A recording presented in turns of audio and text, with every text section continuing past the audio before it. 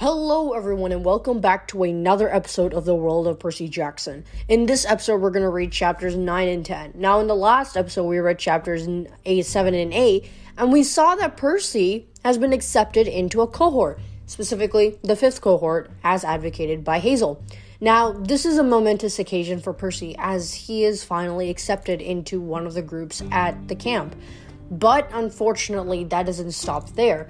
As Percy gets inducted into the cohort, he gets there's some snickering and there's some laughing.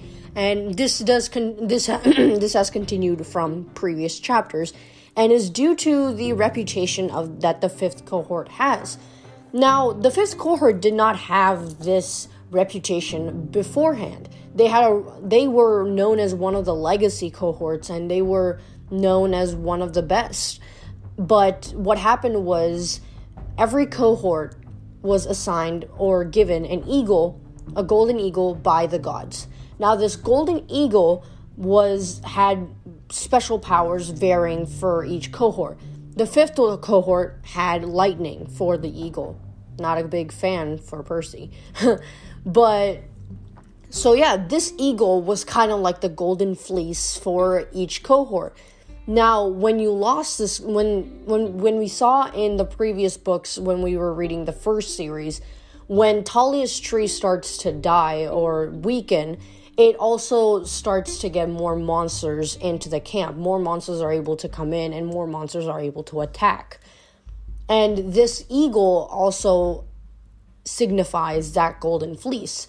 So when the 5th cohort was on a mission, they lost this eagle, and that led to the weakening of the 5th cohort and essentially the reputation of the 5th cohort as they lost this eagle. Now, it was unexplained as to what they faced that caused them to lose the eagle, but all in all, everyone just looked at the end result, and essentially that plundered the reputation of the 5th cohort. Now, hopefully, since Percy has been inducted into this, there might be some change that is brought and that the skills brought on by everyone is able to come together and really emphasize that, sense of unity and is able to bring the reputation back, because if they're able to prove to them by maybe winning this match, if they're able to prove that they are still, a legacy, they deserve to be a legacy, then hopefully they'll be able to be worthy of having some respect in the camp, which I hope that happens as we read on for chapters 9 and 10. So now we're going to begin with chapter 9, Frank.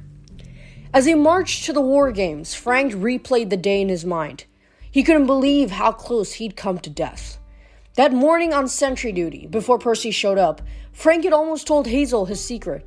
The two of them had been standing for hours in the chilly fog, watching the commuter traffic on Highway 24. Hazel had been complaining about the cold. "I'd give anything to be warm," she said, her teeth chattering. "I wish we had a fire." Even with her armor on, she looked great. Frank liked the way her cinnamon toast-colored hair curled around the edges of her helmet, and the way her chin dimpled when she frowned. She was tiny compared to Frank, which made him feel a bit like a big, clumsy ox. He wanted to put his arms around her to warm her up, but he'd never do that. She'd probably hit him, and he'd lose the only friend he had at camp. "I could make a really impressive fire," he thought. "Of course, it would only burn for a few minutes, then I'd die." It was scary that he even considered it. Hazel had that effect on him. Whenever she wanted something, he had the irrational urge to provide it. He wanted to be the old-fashioned knight riding to her rescue, which was stupid, as she was way more capable at everything than he was. He imagined what his grandmother would say. "Frank Zhang riding to the rescue? Ha! He'd fall off his horse and break his neck." Hard to believe it had only been 6 weeks since he left his grandmother's house. 6 weeks since his mom's funeral. Everything had happened since then. What was arriving at his grandmother's door, the journey to Camp Jupiter, the weeks he'd spent in the 5th cohort trying not to be a complete failure.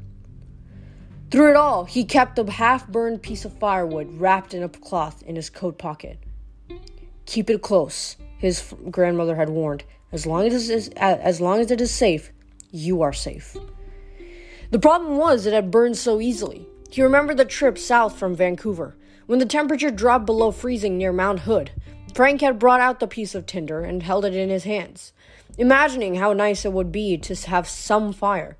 Immediately, the charred end blazed with a searing yellow flame. It lit up the night and warmed Frank to the bone, but he could feel his life slipping away, as if he were being consumed rather than the wood. He thrust the flame into a snowbank. For a horrible moment, it kept burning, where it finally went out. Frank got his panic under control. He wrapped a piece of wood and put it back into his coat pocket, determined not to bring it out again. But he couldn't forget it. It was though someone had said, "Whatever you do, don't think about that stick bursting into flame." So of course, that's all he thought about. On sentry duty with Hazel, he would try to take his mind off it. He loved spending time with her. He asked her about growing up in New Orleans, but she got edgy at his questions, so they made small talk instead, just for fun. They tried to speak French to each other. Hazel had some Creole blood on her mother's side. Frank had taken French in school. Neither of them was very fluent, and Louisiana French was so different from Canadian French, it was almost impossible to converse. When Frank asked Hazel how her beef was feeling today, and she replied that his shoe was green, they decided to give up. Then Percy Jackson had arrived. Sure, Frank had seen kids fight monsters before. He'd fought plenty of them himself on his journey from Vancouver. But he'd never seen Gorgons. He'd never seen a goddess in person. And the way Percy had controlled the little Tiber, wow. Frank wished he had powers like that. He could still feel the Gorgon's claws pressing into his arms and smell their snaky breath, like dead mice and poison. If not for Percy, those grotesque hags would have carried him away. He'd be a pile of bones in the back of a bargain mart by now. After the incident by the river, Reyna had sent Frank to the armory, which had given him way too much time to think. While he polished swords, he remembered Juno warning them to unleash death. Unfortunately, Frank had a pretty good idea of what the goddess meant. He had tried to hide his shock when Juno had appeared, but she looked exactly like his grandmother had described, right down to the goatskin cape. "She chose your path years ago," grandmother had told him, "and it will not be easy." Frank glanced at his bow in the corner of the armory. He'd feel better if Apollo would claim him as his son. Frank had been sure his godly parent would speak up on his 16th birthday, which had passed 2 weeks ago. 16 was an important milestone for Romans. It had been Frank's first birthday at camp. But nothing had happened. Now Frank hoped he would be claimed on the Feast of Fortuna, though from what Juno had said, they'd be in a battle for their lives on that day. His father had to be Apollo. Archery was the only thing Frank was good at. Years ago, his mother had told him that their family name, Zhang, meant master of bows in Chinese. That must have been a hint about his dad. Frank put down his polishing rags. He looked at the ceiling. "Please, Apollo, if you're my dad, tell me. I want to be an archer like you." "No, you don't," a voice grumbled. Frank jumped out of his seat. Vitellius, the 5th cohort's Lar, was shimmering behind him. His full name was Gaius Vitellius Reticulus, but the other cohorts call him Vitellius the Ridiculous. "Hazel Levesque sent me to check on you," Vitellius said, hiking up his sword belt. "Good thing, too. Look at the state of this armor." Vitellius wasn't one to talk. His toga was baggy, his tunic barely fit over his belly, and his scabbard fell off his belt every 3 seconds. But Frank didn't bother pointing that out. "As for archers," the ghost said, "they're wimps. Back in my day, archery was a job for barbarians. A good Roman should be in the fray, gutting his enemy with spear and sword like a civilized man. That's how we did it in the Punic Wars. Roman up, boy." Frank sighed. "I thought you were in Caesar's army." "I was." "Vitellius, Caesar was hundreds of years after the Punic Wars. You couldn't have been alive that long." "Questioning my honor?" Vitellius looked so mad, his purple aura glowed. He drew his ghostly gladius and yelled, "Take that!" He ran the sword, which was about as deadly as a laser pointer, through Frank's chest a few times. "Ouch," Frank said, just to be nice. Vitellius looked satisfied and put his sword away. "Perhaps you'll think twice about doubting your elders next time. Now, it was your 16th birthday recently, wasn't it?" Frank nodded. He wasn't sure how Vitellius knew this, but Frank hadn't told anyone except Hazel. But ghosts had ways of finding out secrets. Eavesdropping while invisible was probably one of them. So that's why you're such a grumpy gladiator, the Lar said. Understandable. The 16th birthday is your day of manhood. Your godly parents should have claimed you, no doubt about it. Even if with only a small omen. Perhaps he thought you were younger. You look younger now. You look younger, with that pudgy baby face. Thanks for reminding me, Frank muttered. Yes, I remember my 16th, Vitellius said happily. Wonderful omen. A chicken in my underpants. Excuse me? Vitellius puffed up with pride. That's right. I was at the river changing my clothes for my liberalia. Rite of passage into manhood, We did things properly back then. I'd taken off my childhood toga and was washing up to don the adult one. Suddenly, a pure white chicken ran out of nowhere, dove into my loincloth, and ran off with it. I wasn't wearing it at that time. That's good, Frank said. And can I just say too much information? Vitellius wasn't listening. That was the sign I descended from Aesculapius, the god of medicine. I took my cognomen, my third name, Reticulus, because it meant undergarment, to remind me of the blessed day when a chicken stole my loincloth. So your name means Mr. Underwear. Praise the gods! I became a surgeon in the Legion, and the rest is history. He spread his arms generously. Don't give up, boy. Maybe your father is running late. Most omens are not as dramatic as a chicken, of course. I knew a fellow once who got a dung beetle. Thanks, Vitellius, Frank said. But I have to finish polishing this armor and the Gorgon's blood. Frank froze. He hadn't told anyone about that. As far as he knew, only Percy had seen him pocket the vials at the river, and they hadn't had a chance to talk about it. Come now, Vitellius chided. I'm a healer. I know the legends about Gorgon's blood. Show me the vials. Reluctantly, Frank brought out the two ceramic flasks he'd retrieved from the little Tiber. Spoils of war were often left behind when a monster dissolved, sometimes a tooth, or a weapon, or even the monster's entire head. Frank had known what the two vials were immediately. By tradition, they belonged to Percy, who had killed the Gorgons. But Frank couldn't help thinking, what if I could use them? Yes. Vitellius studied the vials approvingly. Blood taken from the right side of a Gorgon's body can cure any disease, even bring the dead back to life. The goddess Minerva once gave a vial of it to my divine ancestor, Aesculapius, but blood taken from the left side of a Gorgon, instantly fatal. So, which is which? Frank looked down at the vials. I don't know. They're identical. Ha! But you're hoping the right vial could solve your problem with the burned stick, eh? Maybe break your curse? Frank was so stunned, he couldn't talk. Oh, don't worry, boy, the ghost chuckled. I won't tell anyone. I'm a Lar, a protector of the cohort. I wouldn't do anything to endanger you.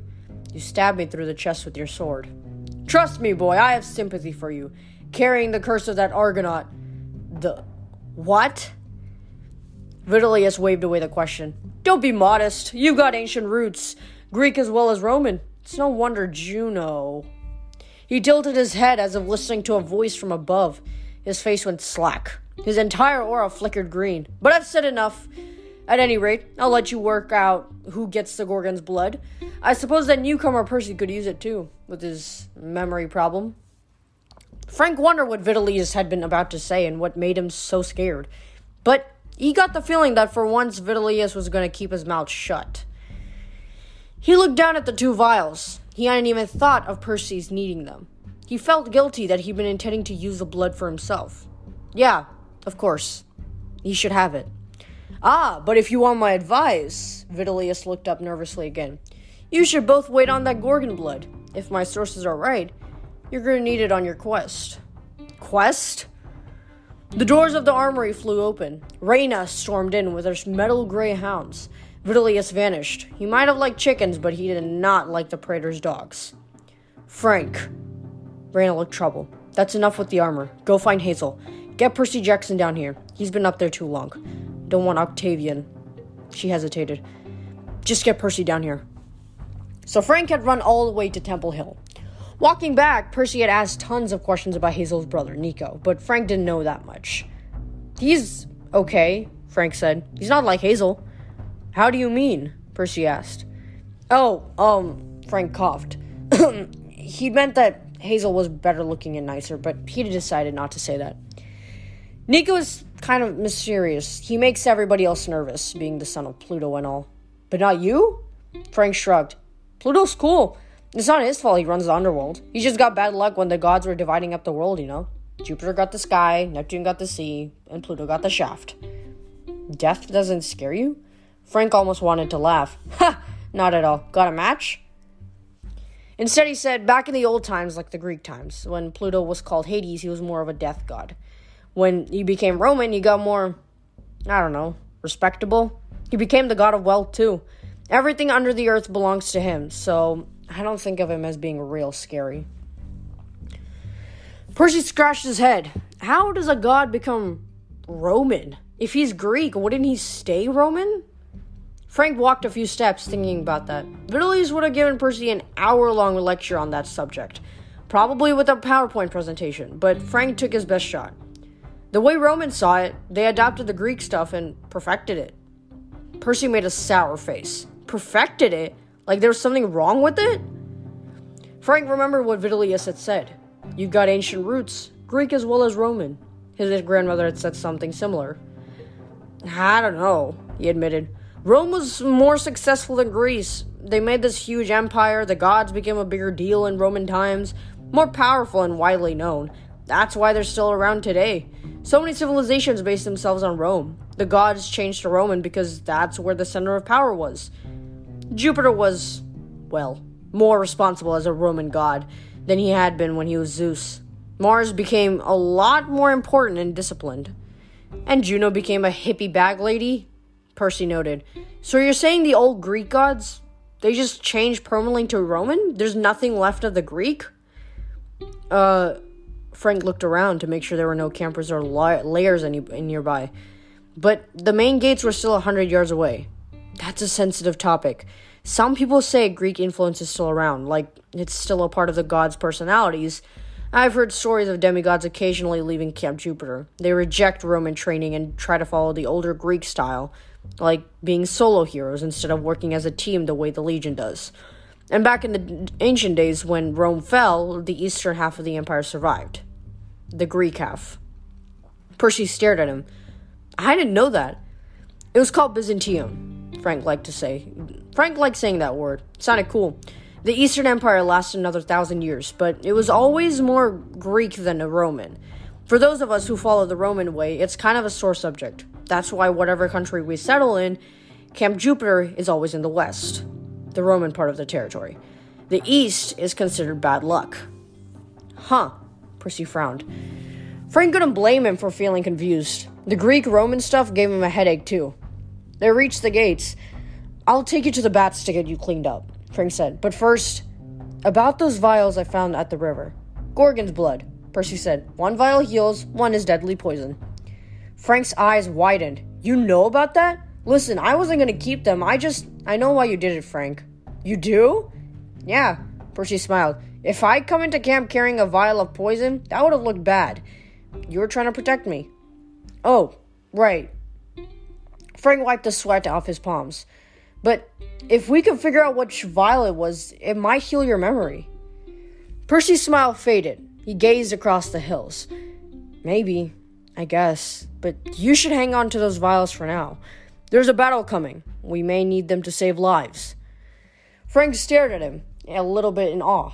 Percy had a chance to get his memory back, and he was willing to wait in case someone else needed the vial more.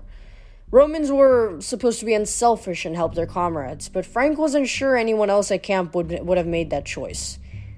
So you don't remember anything? Frank asked. Family? Friends?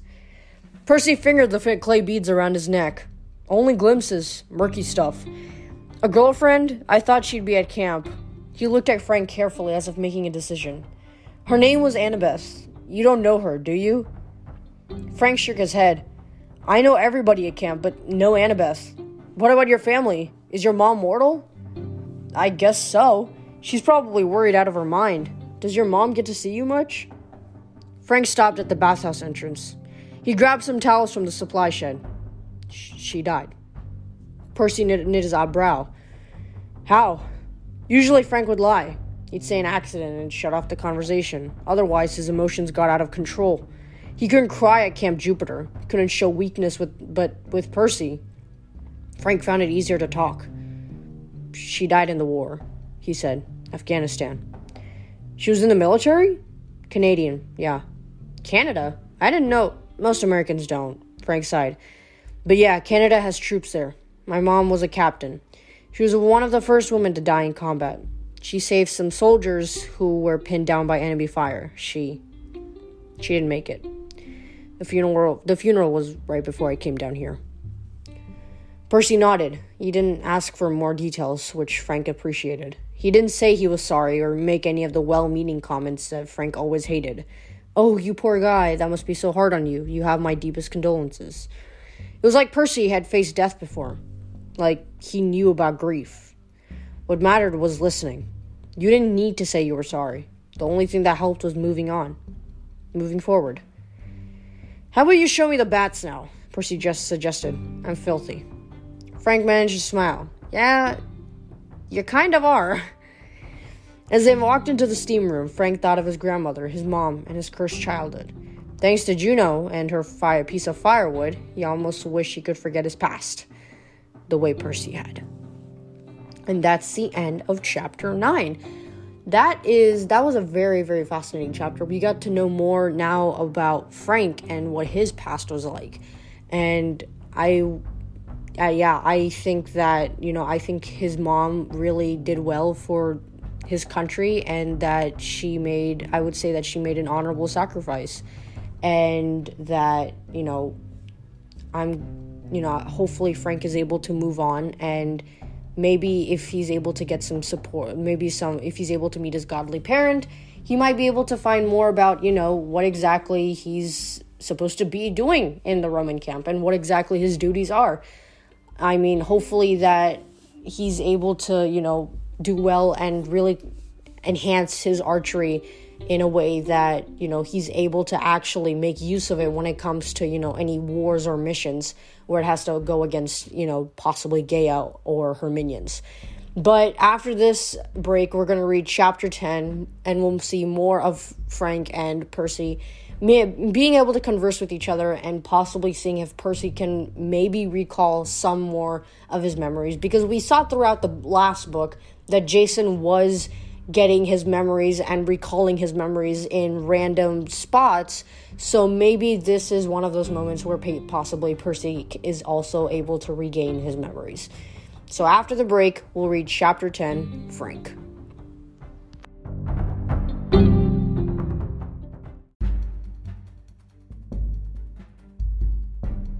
And we're back from the ads, and now we're going to read chapter 10, Frank. Frank didn't remember much about the funeral itself, but he remembered the hours leading up to it. His grandmother coming out into the backyard to find him shooting arrows at her porcelain collection. His grandmother's house was a rambling gray stone mansion on 12 acres in North Vancouver. Her backyard ran straight into Lane Canyon Park. The morning was cold and drizzly, but Frank didn't feel the chill. He wore a black wool suit and a black overcoat that had once belonged to his grandfather. Frank had been startled and upset to find that they fit him fine. The clothes smelled like wet mothballs and jasmine. The fabric was itchy but warm. With his bow and quiver, he probably looked like a very dangerous butler. He loaded some of his grandmother's porcelain in a wagon and toted it into the yard, where he set up targets on his old fence posts on the edge of the property. He'd been shooting so long his fingers were starting to lose their feeling. With every arrow, he imagined he was striking down his problems. Snipers in Afghanistan. Smash!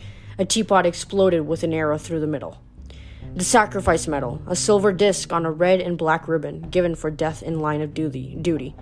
Presented to Frank as if it were something important, something that made everything all right. Thwack! A teacup spun into the woods. The officer who came to tell him, "Your mother is a hero. Captain Emily Zhang died trying to save her comrades." Crack! A blue and white plate split into pieces. His grandmother's chastisement. "Men do not cry, especially Zhang men. You will endure, Fei. No one called him Fei except his grandmother. "What sort of name is Frank?" she would scold. "That is not a Chinese name." "I'm not Chinese," Frank thought, but he didn't dare say that. His mother had told him years ago, there is no arguing with grandmother. It'll only make you suffer worse. She'd been right. And now Frank had no one except his grandmother. Thud. A fourth arrow hit the fence post and stuck there, quivering. "Fie," said his grandmother. Frank turned. She was clutching a shoebox-sized mahogany chest that Frank had never seen before. With her high-colored black dress and severe bun of gray hair, she looked like a schoolteacher from the 1800s. She surveyed the carnage, her porcelain in the wagon, the shards of her favorite tea sets scattered over the lawn. Frank's arrows sticking out of the ground, the trees, the fence posts, and one in the head of a smiling garden gnome. Frank thought she would yell or hit him with the box. He'd never done anything this bad before. He'd never felt so angry. Grandma's face was full of bitterness and disapproval. She looked nothing like Frank's mom. He wondered how his mother had turned out to be so nice, always laughing, always gentle. Frank couldn't imagine his mom growing up with grandmother any more than he could imagine her on the battlefield, though the two situations probably weren't that different. He waited for grandmother to explode. Maybe he'd be grounded and wouldn't have to go to the funeral. He wanted to hurt her for being so mean all the time, for letting his mother go off to war, for scolding him to get over it. All she cared about was her stupid collection. "Stop this ridiculous behavior," grandmother said. She didn't sound very irritated. "It is beneath you." To Frank's astonishment, she kicked aside one of her favorite teacups. "The car will be here soon," she said. "We must talk." Frank was dumbfounded. He looked more closely at the mahogany box. For a horrible moment, he wondered if it contained his mother's ashes. But that was impossible. Grandmother had told him there would be a military burial. Then why did grandmother hold the box so gingerly, as if its contents grieved her? "Come inside," she said. Without waiting to see if he would follow, she turned and marched toward the house. In the parlor, Frank sat on a velvet sofa, surrounded by vintage family photos, porcelain vases that had been too large for his wagon, and red Chinese calligraphy banners. Frank didn't know what the calligraphy said. He'd never had much interest in learning. He didn't know most of the people in the photographs either. Whenever grandmother started lecturing him about his ancestors, how they come over from China and prospered in the import-export business, eventually becoming one of the wealthiest Chinese families in Vancouver, well, it was boring. Frank was the fourth-generation Canadian. He didn't care about China and all these musty antiques. The only Chinese characters he could recognize were his family name, Zhang, Master of Bows. That was cool. Grandmother sat next to him, her posture stiff, her hands folded over the box. "Your mother wanted you to have this," she said with reluctance. "She kept it since you were a baby. When she went away to the war, she entrusted it to me, but now she is gone, and now soon you will be going too." Frank's stomach fluttered. "Going? Where?" "I'm old," grandmother said, as if that were a surprising announcement. "I have my own appointment with death soon enough. I cannot teach you the skills you will need, and I cannot keep this burden. If something were to happen to it, I would never forgive myself. You would die." Frank wasn't sure he'd heard her right. It sounded like she'd said his life depended on that box. He wondered why he'd never seen it before. She must have kept it locked in the attic, the one room Frank was forbidden to explore. She'd always said she kept her most valuable treasures up there. She handed the box to him. He opened the lid with trembling fingers. Inside, cushioned in velvet lining, was a terrifying, life-altering, incredibly important piece of wood. It looked like driftwood, hard and smooth, sculpted into a wavy shape. It was about the size of a TV remote control. The tip was charred. Frank touched the burned end. It felt warm. The ashes left a black smudge on his finger.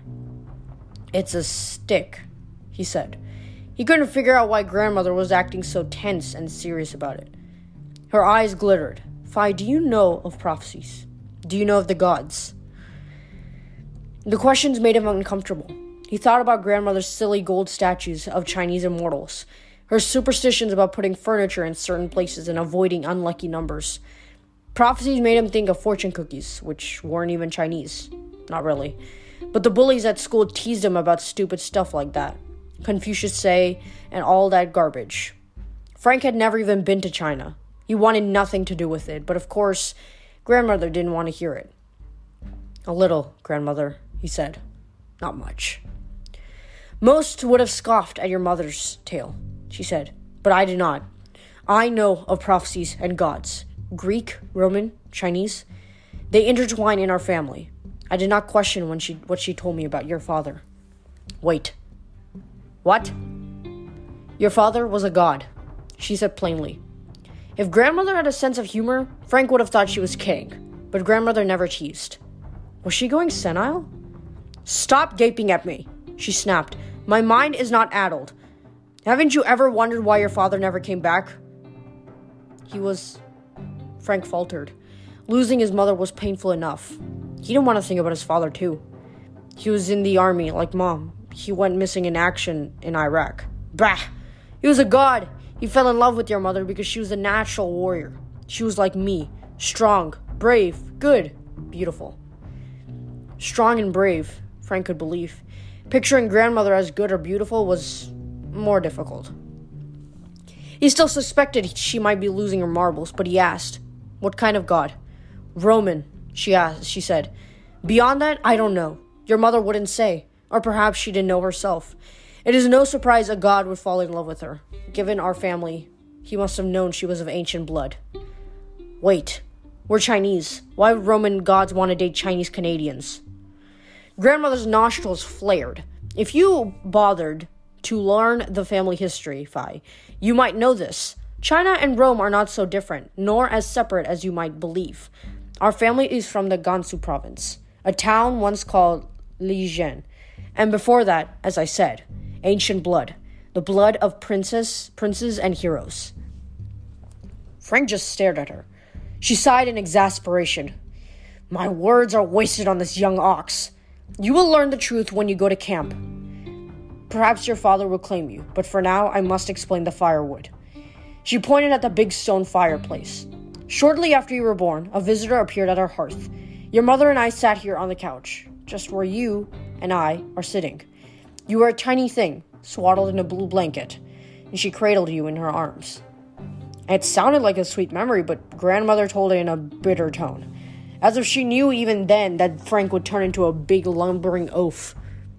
A woman appeared at the fire, she continued. She was a white woman, a guapo, dressed in blue silk, with a strange cloak like the skin of a goat. A goat, Frank said numbly. Grandmother scowled. Yes, clean your ears, Faizang. I'm too old to tell every story twice. The woman with the goat skin was a goddess. I can always tell these things. She smiled at the baby, at you, and she told your mother in perfect Mandarin, no less. He will close the circle. He will return your family to its roots and bring you great honor. Grandmother snorted. I do not argue with goddesses, but perhaps this one did not see the future clearly. Whatever the case, she said, he will go to camp and restore your reputation there. He will free Thanatos from his icy chains. Wait, who? Thanatos, grandmother said impatiently, the Greek name for death. Now, may I continue without interruptions? The goddess said, the blood of Pylos is strong in this child from his mother's side. He will have the Zhang family gift, but he will also have the powers of his father. Suddenly, Frank's family history didn't seem so boring. He desperately wanted to ask what it all meant. Powers? Gifts? Blood of Pylos? What was this camp and who was his father? But he didn't want to interrupt grandmother again. He wanted her to keep talking. No power comes without a price, Phi, she said. Before the goddess disappeared, she pointed at the fire and said, he will be the strongest of your clan and the greatest. But the fates have decreed he will also be the most vulnerable. His life will burn bright and short. As soon as that piece of tinder is consumed, that stick at the edge of the fire, your son is destined to die. Frank could hardly breathe. He looked at the box in his lap and the smudge of ash on his finger. That story sounded ridiculous. But suddenly the piece of driftwood seemed more sinister, colder, and heavier. Yes, my thick-headed ox, grandmother said. That is the very stick. The goddess disappeared and I snatched the wood from the fire immediately. We have kept it ever since. If it burns up, I die? It is not so strange, grandmother said. Roman, Chinese, the destinies of men can often be predicted and sometimes guarded against, at least for a time. The firewood is in your possession now. Keep it close. As long as it is safe, you are safe. Frank shook his head. He wanted to protest that this was just a stupid legend. Maybe grandmother was trying to scare him as some sort of revenge for breaking her porcelain. But her eyes were defiant. She seemed to be challenging Frank. If you do not believe it, burn it. Frank closed the box. If it's so dangerous, why not seal the wood in something that won't burn, like plastic or steel? Why not put it in a safe deposit box? What would happen, grandmother wondered, if we coated the stick in another substance? Would you two suffocate? I do not know. Your mother would not take the risk. She couldn't bear to part with it, for fear something would go wrong. Banks can be robbed. Buildings can burn down. Strange things conspire when one tries to cheat fate. Your mother thought the stick was only safe in her possession, until she went to war. Then she gave it to me. Grandmother exhaled sourly. Emily was foolish going to war, though I suppose I always knew it was her destiny. She hoped to meet your father again. She thought he'd be in Afghanistan? Grandmother spread her hands, as if this was beyond her understanding. She went. She died bravely. She thought the family gift would protect her. No doubt that's how she saved those soldiers, but the gift has never kept our family safe. It did not help my father or his father. It did not help me, and now you have become a man. You must follow the path. But what path? What's our gift? Archery? You and your archery, foolish boy. Soon you will find out.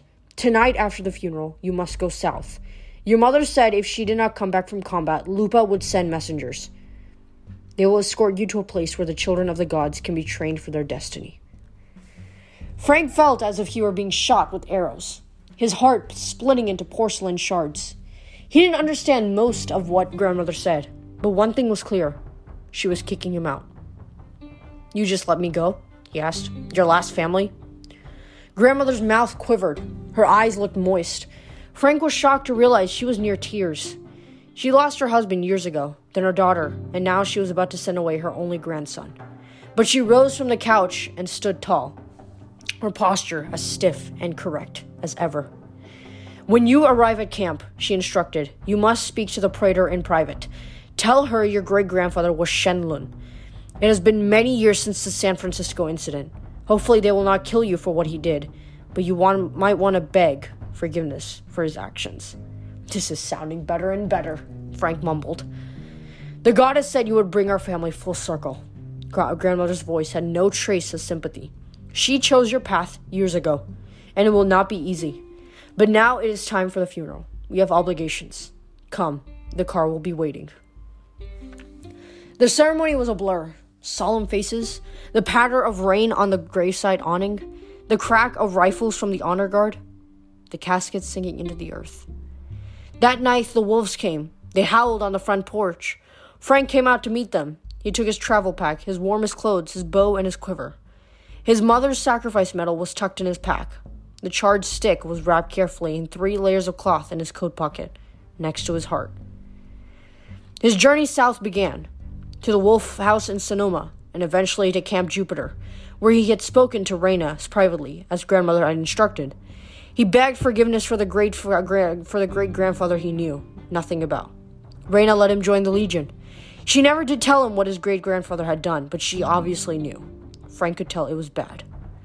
I judge people by their own merits, Reyna had told him, but do not mention the name Shenlun to anyone else. It must remain our secret or you'll be treated badly. Unfortunately, Frank didn't have many merits.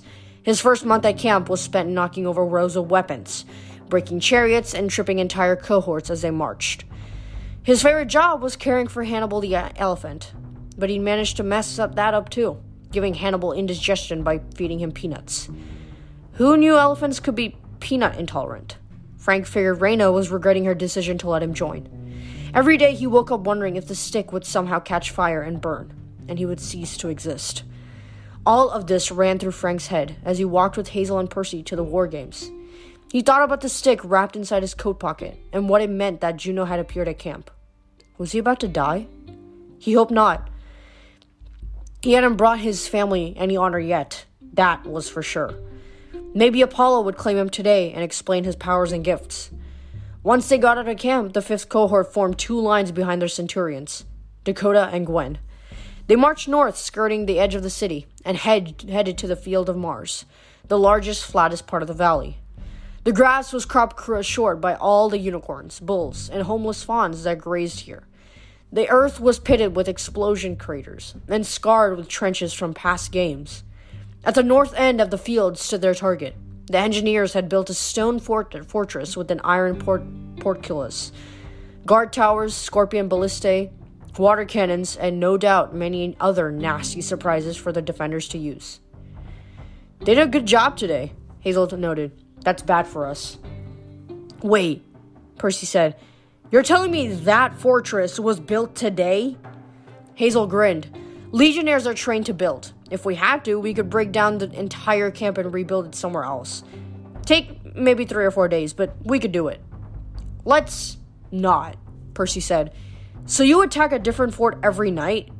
Not every night, Frank said. We have different training exercises. Sometimes death ball, which is like paintball, except with, poison and acid and fireballs. Sometimes we do chariots and gladiator competitions. Sometimes war games. Hazel pointed at the fort. Somewhere inside, the 1st and 2nd cohorts are keeping their banners. Our job is to get inside and capture them without getting slaughtered. We do that, we win. Percy's eyes lit up. Like capture the flag. I think I like capture the flag. Frank laughed. Yeah, well, it's harder than it sounds. We have to get past those scorpions and water cannons on the walls, fight through the inside of the wall fortress, find the banners, and defeat the guards, all while protecting our own banners and troops from capture. And our cohort is in competition with the other 2 attacking cohorts. We sort of work together, but not really. The cohort that captures the banners gets all the glory. Percy stumbled, trying to keep time with the left-righting marching system. Frank sympathized. He'd spent his first 2 weeks falling down. So why are we practicing this anyway? Percy asked. Do you guys spend a lot of time laying siege to fortified cities? Teamwork, Hazel said. Quick thinking, tactics, battle skills. You'd be surprised what you can learn in the war games. Like who will stab you in the back, Frank said. Especially that, Hazel agreed. They marched to the center of the field of Mars and formed ranks. The 3rd and 4th cohorts assembled as far as possible from the 5th. The centurions for the attacking side gathered for a conference. In the sky above them, Reyna was circled on her Pegasus, Scipio, ready to play referee. Half a dozen giant eagles flew in formation behind her, prepared for ambulance airlift duty if necessary. The only person not participating in the game was Nico D'Angelo, Pluto's ambassador, who had climbed an observation tower about 100 yards from the fort and would be watching with binoculars. Frank popped his pilum against his shield and checked Percy's armor. Every strap was correct. Every piece of armor was properly adjusted. You did it right, he said in amazement. Percy, you must have done war games before. I don't know. Maybe. The only thing that wasn't regulation was Percy's glowing bronze sword. Not imperial gold, and not a gladius. The blade was leaf-shaped, and the writing on the hilt was Greek. Looking at it made Frank uneasy. Percy frowned. We can use real weapons, right? Yeah, Frank agreed. For sure. I've just never seen a sword like that. What if I hurt somebody? We heal them, Frank said. Or try to. The Legion medics are pretty good with ambrosia and nectar and unicorn drought. No one dies, Hazel said. Well, not usually, and if they do, Frank imitated the voice of Vitellius. They're wimps. Back in my day, we died all the time, and we liked it. Hazel laughed. Just stay with us, Percy. Chances are we'll get the worst duty and get eliminated early. They'll throw us at the walls first to soften up the defense. Then the 3rd and 4th cohorts will march in and get the honors, if they can even breach the fort. Horns blew. Dakota and Gwen walked back from the officers' conference, looking grim. All right, here's the plan. Dakota took a quick swig of Kool-Aid from his travel flask. They're throwing us at the walls first to soften up the defenses. The whole cohort groaned. I know, Gwen said, but maybe this time we'll have some luck. Leave it to Gwen to be the optimist. Everybody liked her because she took care of her people and tried to keep their spirits up. She could even control Dakota during his hyperactive bug choose fits. Still, the campers grumbled and complained. Nobody believed in luck for the 5th. First line with Dakota, Gwen said. Lock shields and advance in turtle formation to the main gates. Try to stay in one piece. Draw their fire. Second line. Gwen turned to Frank's row without much enthusiasm. You, 17, from Bobby over, take charge of the elephant and the scaling ladders. Try a flanking attack on the western wall. Maybe we can spread the defenders too thin. Frank, Hazel, Percy. Well, just do whatever. Show Percy the ropes. Try to keep him alive. She turned back to the whole cohort. If anybody gets over the wall first, I'll make sure you get the mural crown. Victory for the 5th! The cohort cheered half-heartedly and broke ranks. Percy frowned. Do whatever? Hazel sighed. Big vote of confidence. What's the mural crown? He asked. Military medal, Frank said. He'd been forced to memorize all the possible awards. Big honor for the first soldier to breach an enemy fort. You'll notice nobody in the 5th is wearing one. Usually we don't even get into the fort because we're burning or drowning or... He faltered and looked at Percy. Water cannons. What? Percy asked. The cannons on the walls, Frank said. They draw water from the aqueduct. There's a pump system. Heck, I don't know how they work, but they're under a lot of pressure. If you could control them like you control the river, Frank, Hazel beamed. That's brilliant. Percy didn't look so sure. I don't know how I did that at the river. I'm not sure I can control the cannons from this far away. We'll get you closer. Frank pointed to the eastern wall of the fort, where the 5th cohort wouldn't be attacking. That's where the defense will be the weakest. They'll never take 3 kids seriously. I think we can sneak up pretty close before they see us. Sneak up how? Percy asked. Frank turned to Hazel. Can you do that thing again? She punched him in the chest. You said you wouldn't tell anybody. Immediately, Frank felt terrible. He got so caught up in the idea. Hazel muttered under her breath. Never mind, it's fine. Percy, he's talking about the trenches. The field of Mars is riddled with tunnels from all over the years. Some are collapsed or buried deep, but a lot of them are still passable. I'm pretty good at finding them and using them. I can even collapse them if I have to. Like you did with the Gorgons? Percy said, to slow them down? Frank nodded approvingly. I told you Pluto was cool. He's a god of everything under the earth. Hazel can find caves, tunnels, trapdoors, and it was our secret. She grumbled. Frank felt himself blushing. Yeah, sorry. But if we can get close, and if I can knock out the water cannons... Percy nodded like he was warming to the idea. What do we do then? Frank checked his quiver. He always stocked up on special arrows. He'd never gotten to use them before, but maybe tonight was the night. Maybe he could finally do something good enough to get Apollo's attention. The rest is up to me, he said. Let's go. And that's the end of chapter 10. That was such a cliffhanger end, and I think that next week when we read chapters 11 and 12, this is going to be such an interesting battle, and I think this war game might be the game that finally gets the cohort their reputation back, because with Percy and his ability to control water, as he is the son of Poseidon / Neptune, this is able to give a huge advantage to the 5th cohort, because they're able to take down half of the defense that is existent on those next to those walls. So once they're able to take those down, they can easily get in and possibly start doing some combat hand-to-hand fighting with, Frank finally being able to use his arrows.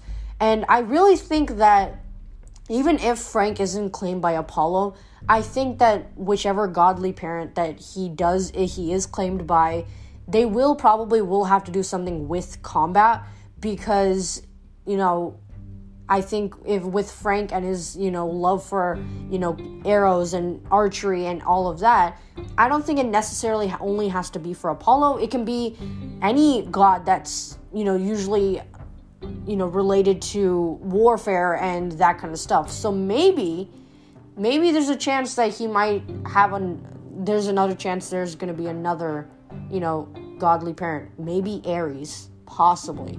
It's a very possible chance. But yeah, that's my theory on Frank's possible godly parent.